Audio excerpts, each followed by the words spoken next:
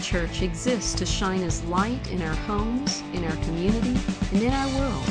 To contact us or for more information, see our website at wildwoodchurch.org. Are you aware of some rags to riches kind of stories?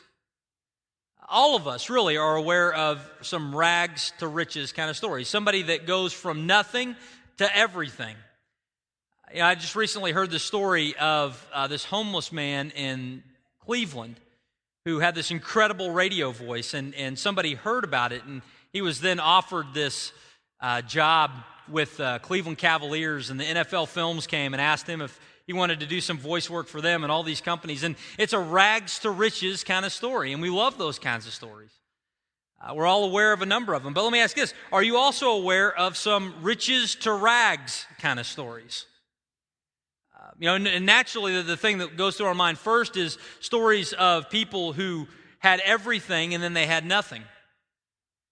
But I want to take that phrase, riches to rags, and put it someplace a little closer to home. I want to place it within your closet. Is there anything in your closet that has gone from riches to rags? Let me tell you what I mean. You got that pair of jeans that when you buy them, they're your good jeans. You might be wearing your good jeans this morning. They're your good piece of clothing. But at some point, they get tattered over time and they become the work jeans. And then after they're the work jeans for a while, they eventually get a little paint on them. They become only the painting jeans. Then maybe they get cut off. Eventually, maybe they end up as a rag in the closet that is used to clean up something the dog left on the carpet, right? I mean, this is just what happens on the progression of our clothing. There are things in our lives that go from riches to rags because of how they're weathered. I mean, they maybe even go so far as to skip the step of becoming a rag and just be given away to Goodwill or to wherever. This is something that we're all familiar with, right? The riches to rags kind of story. Man, I was thinking about that this week, and I was thinking about how important it is for us to think about this as we compare that kind of a feeling to our spiritual lives. I think if all of us are honest, there's a sense in which we think that we have an opportunity to go from riches to rags in our spiritual life in the eyes of God. Let me put it this way. We all know as believers in Christ that we begin as sinners falling short of the glory of God. We begin as rags. But because of what Christ has done and we embrace that gift by faith, we're given all the riches of the heavenly places, from rags to riches. But we many times think that because of our sinful actions and attitudes, we then go back to being a rag in the eyes of God. Something that He'll either give away or repurpose for a lesser use. If we're honest, many of us think that in the eyes of God, we are a rags to riches to rags kind of story. But is that true? How we answer that question and how we think about that is of extreme importance. It's of extreme importance for a number of areas in our life, but it's especially important as we think of the area of hope in our lives. Hope for this life and purpose in this life, and hope for the life to come in eternity with God. How we understand this rags to riches to rags kind of model and how God really views us is extremely important to our understanding of hope. And we're in this series right now, a 3-week series where we're calling it Hope Restored, where we're looking at the life of the Apostle Peter. And we're seeing how we can have hope even when we make mistakes in our life. So we saw last week how the Apostle Peter had this one colossally bad day leading up to the crucifixion of Christ. That time, Jesus asks him to pray, and he falls asleep, demonstrating his weakness. Then a group of people show up to arrest Christ, and Peter pulls out a sword, and he cuts off a servant's ear when Jesus was ready to give himself up to be arrested. He made a wrong choice. Then around a fire, Peter denies Christ 3 times. He sinned. And then the circumstances of the world were turned on their ear for him when the one he had pinned his hopes to, his Savior, was dead and buried in a tomb.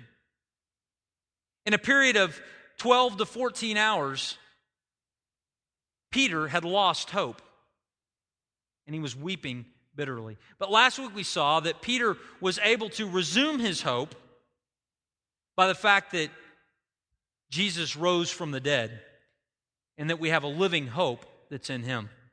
This week we're going to continue our series and continue our story by looking to see if Christ is raised from the dead, if we can have hope, if he hasn't thrown us away, does he still want to use us even if we have failed in different areas? And we're going to look at that today from the book of John, chapter 21, verses 1 to 19. So if you've got a Bible, open up to John 21. We're going to look at the first 19 verses as we continue this series. And in John 21, we get Jesus making his third appearance to his disciples after his resurrection. This is not the first time that they've seen him, it's the third time. But in this third appearance of Jesus to his disciples, I think it answers the question for us, how does God view us who are fallen, weak people? Are we riches to rags kind of stories, or is it something different? I'm going to read the passage and then we'll back up and take a look at it more in depth. John 21, beginning in verse 1, says this. It says, "After this, Jesus revealed himself again to the disciples by the Sea of Tiberias. And he revealed himself in this way. Simon Peter, Thomas called the twin, Nathanael of Cana in Galilee, the sons of Zebedee, and two others of his disciples were together. And Simon Peter said to them, 'I'm going fishing.' They said to him, 'We'll go with you.' And they went out and they got into the boat, but that night they caught nothing. Just as day was breaking, Jesus stood on the shore, yet his disciples did not know that it was Jesus. And Jesus said to them, 'Children, do you have any fish?' And they answered him, 'No.' And he said to them, 'Cast the net on the right side of the boat, and you'll find some.' So they cast it, and now they were not able to haul it in because of the quantity of fish. That disciple whom Jesus loved, therefore, said to Peter, 'It is the Lord.' And when Simon Peter heard that it was the Lord, he put on his outer garment, for he was stripped for work, and he threw himself into the sea. And the other disciples came in the boat, dragging the net full of fish, for they were not far off from the land, but about 100 yards off. And when they got out on land, they saw a charcoal fire in place, with fish laid out on it, and bread. And Jesus said to them, 'Bring some of the fish that you have just caught.' So Simon Peter went aboard and hauled the net ashore, full of large fish, 153 of them. And although there were so many, the net was not torn. And Jesus said to them, 'Come, have breakfast.' Now none of the disciples dared ask him, 'Who are you?' because they knew that it was the Lord. And Jesus came, and he took the bread, and he gave it to them, and so with the fish. This was now the third time that Jesus was revealed to the disciples after he was raised from the dead. When they had finished breakfast, Jesus said to Simon Peter, 'Simon, son of John, do you love me more than these?' And he said to him, 'Yes, Lord, you know that I love you.' And he said to him, 'Feed my lambs.' And he said to him a second time, 'Simon, son of John, do you love me?' And he said to him, 'Yes, Lord, you know that I love you.' And he said to him, 'Tend my sheep.' And he said to him a third time, 'Simon, son of John, do you love me?' And Peter was grieved because he said to him the third time, 'Do you love me?' And he said to him, 'Lord, you know everything. You know that I love you.' And Jesus said to him, 'Feed my sheep. Truly, truly, I say to you, when you were young, you used to dress yourself and walk wherever you wanted. But when you're old, you will stretch out your hands, and another will dress you and carry you where you do not want to go.' This he said to show by what kind of death he was to glorify God. And after saying this, he said to him, 'Follow me.'" Now, in those 19 verses, we have one of the most famous sections of the Gospels. We have a favorite passage. You've probably read this several times. You probably have heard sermons on it several times. It's a famous passage. And because it's a passage that we're familiar with, it's very common for pastors and for teachers and even for us as we study individually to try to find some deeper meaning within the passage. And there's a lot of places that people go to try to find some deeper meaning. And I wanted to just kind of cover some of that before we dive in and see some application for us from the passage. One of the places where people try to go to find a little deeper meaning is in the number of fish that are caught. Isn't it interesting that it mentions that there were 153 fish that were caught? They counted them. They had a number. Some have seen that number of fish and have used it as some idea that possibly the number means something. 153 is representative of something else. That's one of the places where people try to find some deeper meaning. Another place where people try to find some deeper meaning within this passage is in the word choices in Peter's dialogue with Jesus. See, Jesus comes to Peter and he begins to have that conversation, and some different words for love are used. Jesus comes and says, "Peter, do you love me?" And the word that he uses for love is the Greek word agapao. He says, "Do you agape love me?" And Peter responds and says, "Yes, Lord, I phileo love you." Different Greek word, both translated love in our English Bible. And some look at that and say, well, see the difference in use of words, there must be some deeper meaning, another layer of meaning associated with that. A third area where people try to find meaning is in the language that is used in Jesus' replies to Peter. He says at different times, "Tend my sheep," and at other times, "Feed my lambs," and he's using these different words. And all of those details of the story are often used as clues for us to try to find a deeper meaning to this passage. And actually, I came to the passage this week trying to find that meaning myself.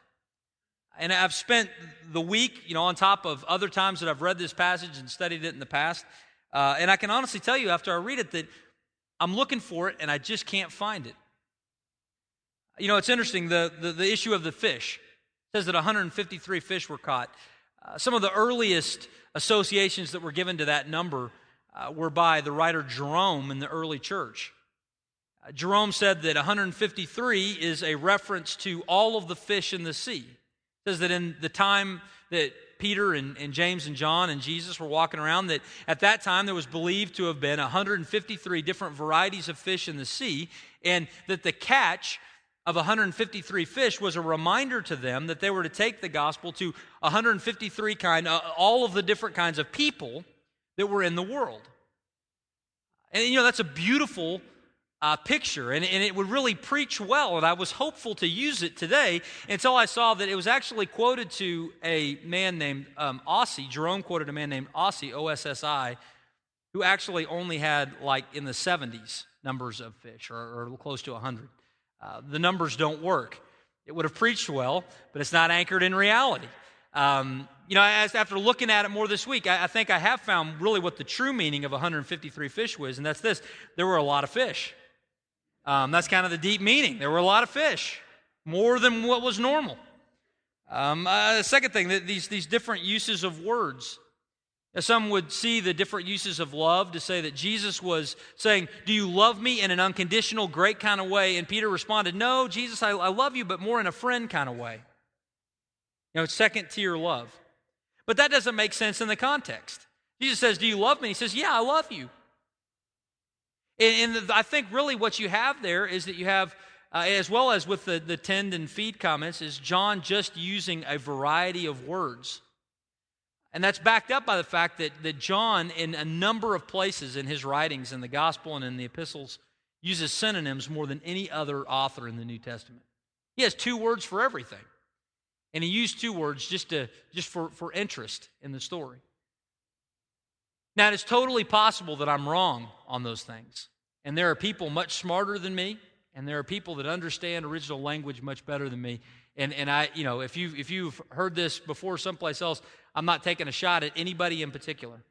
I'm just saying that as I read it, I don't see that as the true meaning of this passage or indicators of the true meaning of the passage. And so I wanted to go over that first because we're going to look at what I think is the plain meaning of the passage for us today. If I'm wrong, I'm humbly wrong on this. But I think that there's a simple, straightforward meaning of the passage that has great impact for each of us, especially when we think of the issue of hope. And we're going to see it kind of in 3 parts in this passage. And the first thing that we're going to see, and I think this is really important for us to see, is that Jesus keeps us. Jesus keeps us. Sometimes we have an article of clothing that gets dirty, it gets ruined, it gets paint on it, and we give it away. But the reality is that no matter what we do in our lives, if we are Christ, He keeps us no matter what. And we see that happen in this passage, in that when Jesus is raised from the dead, He immediately wants to go be with His people to remind them that He is still with them. And we see it here because you might wonder, what are they doing in Galilee? Why are the disciples up in Galilee? Why are there 7 of them up there on a fishing boat? And the reality is, the reason why they're there is because that's where the angel told them to go.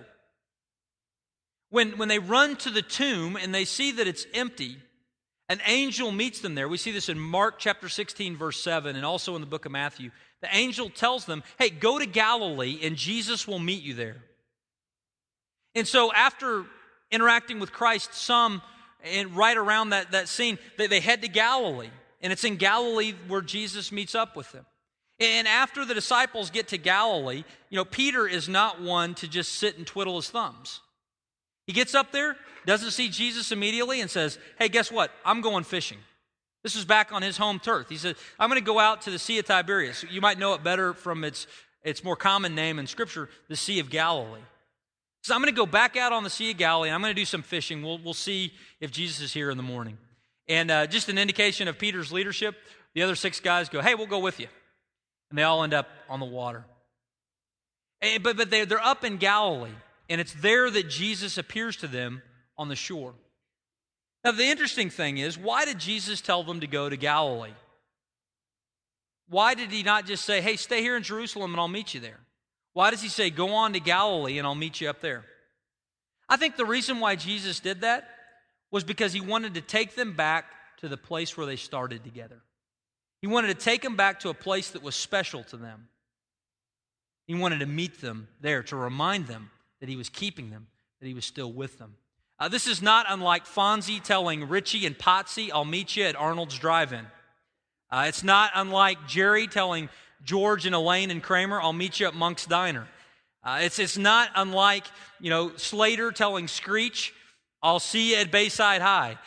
What was happening was Jesus was saying, we're going to go to the very familiar place with us because it's there that I want to remind you that I'm still with you, that I still love you, that I'm not throwing you out. See, the geography was significant. The geography was important. And you know what? As we gather here today, there are probably a number of things that want to compete for your feelings of hope and security in the Lord. There are probably things as you gather here today where you think, because I've done this, because I've said that, because I've experienced this, that somehow I've gone from riches to rags. And I don't know if Christ is going to throw me out or if He's just going to repurpose me into a rag in His kingdom. But whatever it is, I don't feel like He's as with me this morning as He was before. Maybe it's because you're just are going through or have gone through at some time in the past the struggle and the pain of divorce. You just feel like, I'm going through this and my life is just cratering and crumbling and I don't know what I'm going to do because of this. Certainly, I'm not in the center of God's purposes in my life anymore. He's going to be through with me. Maybe that's where you're at. Maybe it's over an issue like abortion. Maybe you've had an abortion in the last month, in the last year, in the last 6 months, whatever it is, and you're feeling like, because of that, I can never be used by God in a significant way. Maybe it's because of failure, past, present, whatever. You feel like because I've done this, because I've done that, there's no way I'm going to be riches in the kingdom of God anymore. Whatever it is, there are things this morning that you brought with you that make you want to feel as though you're a rag in the kingdom of God, or you're something that He wants to simply throw out. If that's you, if you came in like that today, here's what I want you to do. I think this is a very appropriate application of this passage. I want you to think back to the time in your life that was a spiritual high point. I want you to think of that place. Where was it? It could be the night that you trusted Christ. It could be that night at church camp when you put your stick on the fire. You can still smell that fire if you think about it close enough. It could be the youth group living room when you were growing up where your faith was first forming and you had this zeal and excitement about that.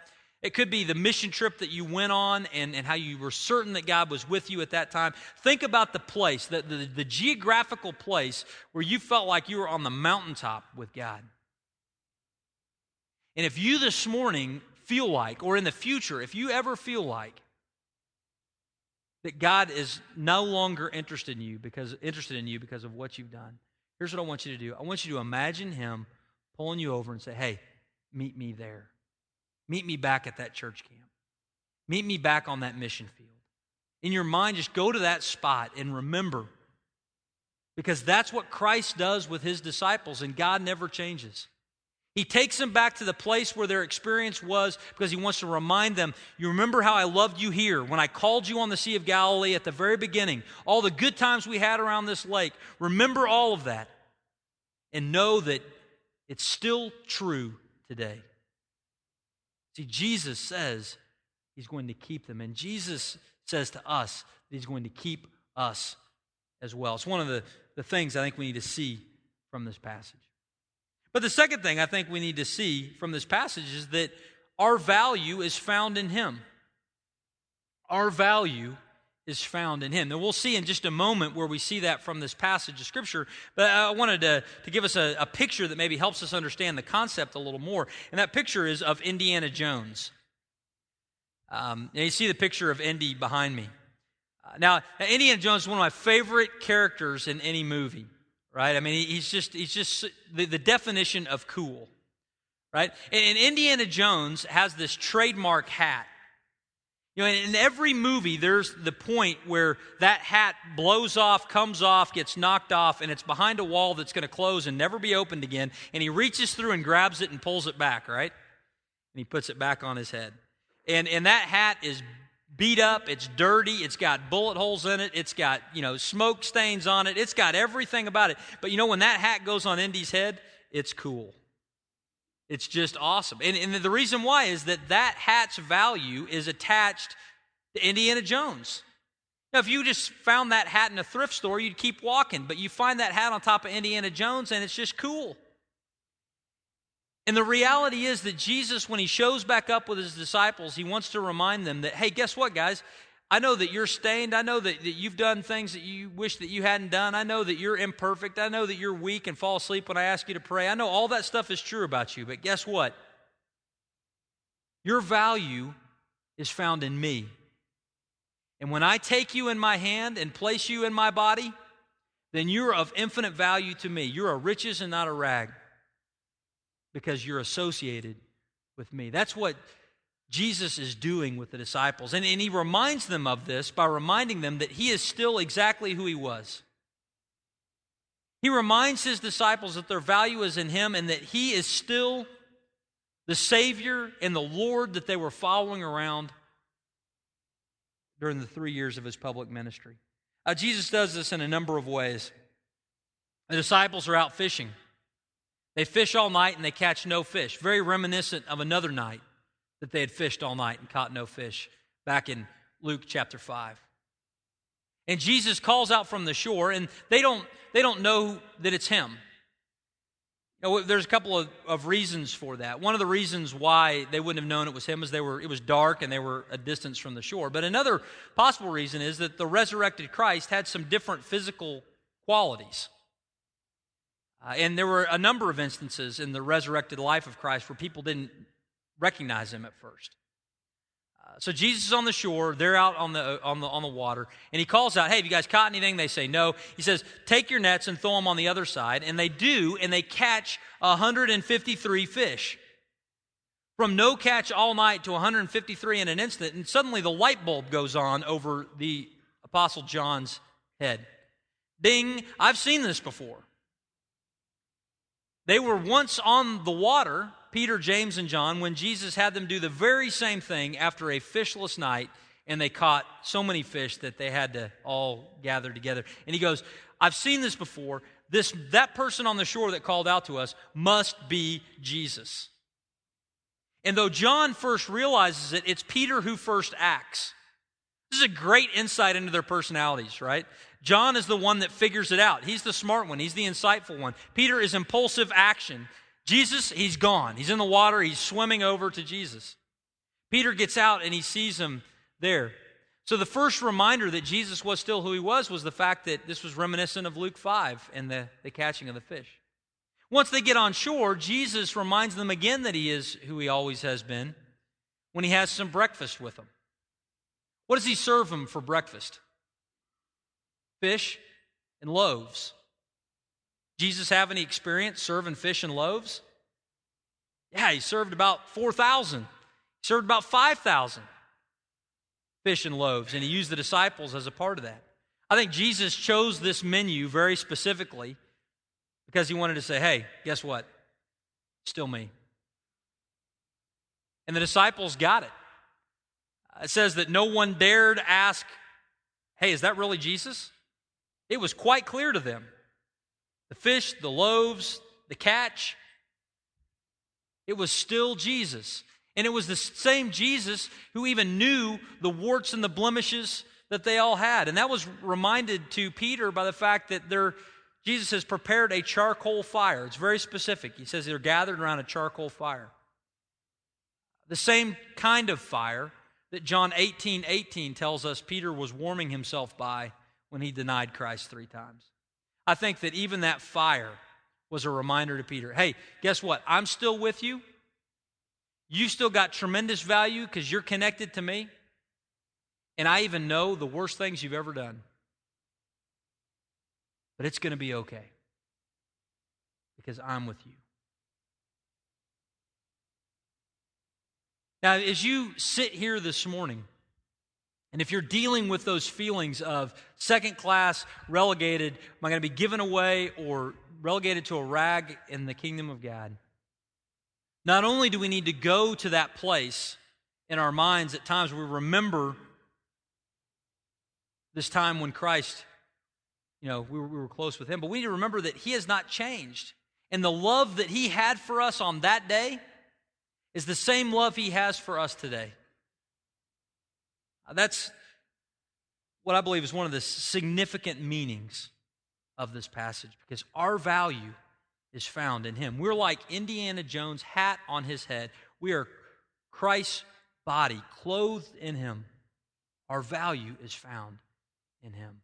And because our value is found in him, we are riches and not rags in the kingdom of God.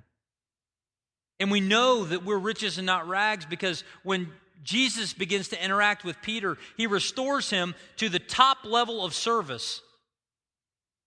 At Peter's pinnacle, Jesus said, Peter, I'm building my church, and you're going to be right there in the middle of it, being used by me for all of my purposes.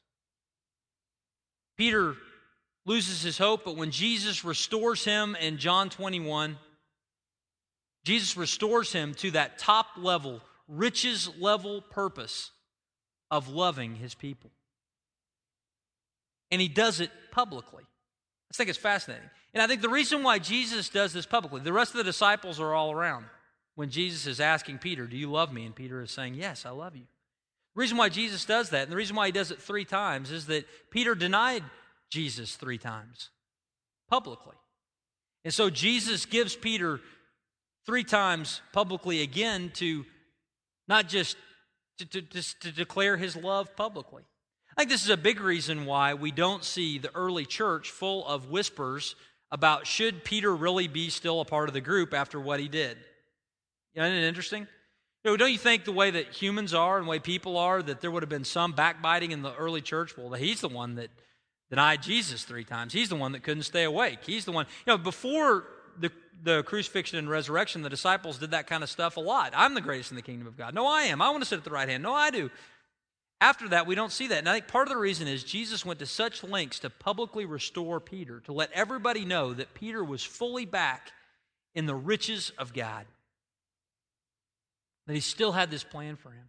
And that plan was for him to love others. I mean, Jesus literally said, do you love me? And if you really love me, Peter, then you'll also love and tend and care for my people. That's what Jesus says to him. This is reminiscent of Jesus' answer to the statement, what is the greatest commandment? The greatest commandment, Jesus says, is to love the Lord your God with all your heart, soul, mind, and strength. And the second is like it, to love your neighbor as yourself. What Jesus was saying was, if you're going to love God, then that love will certainly spill over into your love and care of God's people. And Jesus is making that connection crystal clear for Peter at this point. He's at his top level, richest level purpose, and that purpose is that he is to love others. By application, we might say for us today, if we realize that God is with us, that Christ cares for us, and that he's restoring us, we need to also realize that he is calling us still to his top level of service, and that is to love others. We might say it this way: if Christ was standing here right now having a conversation with you, he would say, "Do you love me?" We would say, "Yes, Jesus, I love you." And he would say, "Okay, then love your wife or love your husband." We'd say, "Do you love me?" We'd say, "Yes, Jesus, I love you." And he'd say, "Love your children."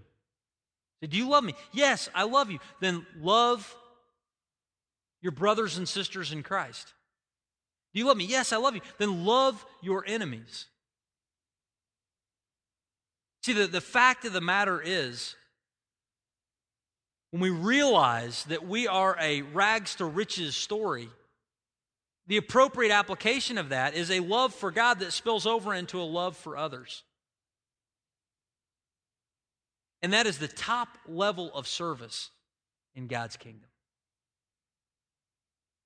I want to close this with just one thought, and I think this is so interesting. The passage ends with Jesus giving Peter a proclamation that he's going to be led away to his death. He says it in a rather poetic way. He says, when you get older, someone will take your hands and stretch them out and lead you where you don't want to go. And that really is a picture of someone will take your hands and place them out on a cross, and you will be crucified. What was it that motivated Peter to deny Christ 3 times? I don't want to go to the cross. That's what I don't want to go there too. And so he denied Christ 3 times. But just a few days later, Peter is willing to follow Christ, knowing where it's going to take him, knowing that his circumstances are not going to get any easier. And the reason why he can do that is because he's not looking to his circumstances to find his hope. He realizes that his hope in death and in life is found in Christ. And he's going to follow him everywhere, regardless of where that is. And here's where I want to end for us today. What that means for us is, if we're looking for our circumstances to just get easier, if we're looking for our life to just get easier in this life, I can't give you a ton of promise here. Because life is difficult. And following Christ will even lead to persecution and opposition at times. But here's what you can say with total confidence. This book offers tons of promise that we can have hope. Our life may not be any easier, but it can be infinitely more hopeful when we realize that our hope is found in Him. Our value is found in Him. He makes us riches and not rags. Let me pray for us. Father, I thank you for this time, and I thank you for your word. I thank you that we've had the opportunity to look at it today. Father, I pray that just knowing the way all of us are, myself included, there are days and times when we feel like you must have abandoned us, or we feel like you must want nothing to do with us because of our sin or our failure or our sickness or whatever it is. You must have left the scene. Father, I pray that all of us would return in our minds and remember the spots where you first communicated your love to us in deep ways. And Father, we would go there because it is a reminder to us that since you never change, that you love us that much even today, and that you long to use us today. Because you never change, our hope is on a solid rock. We thank you. We pray that you would guide us to trust you. In Jesus' name, amen.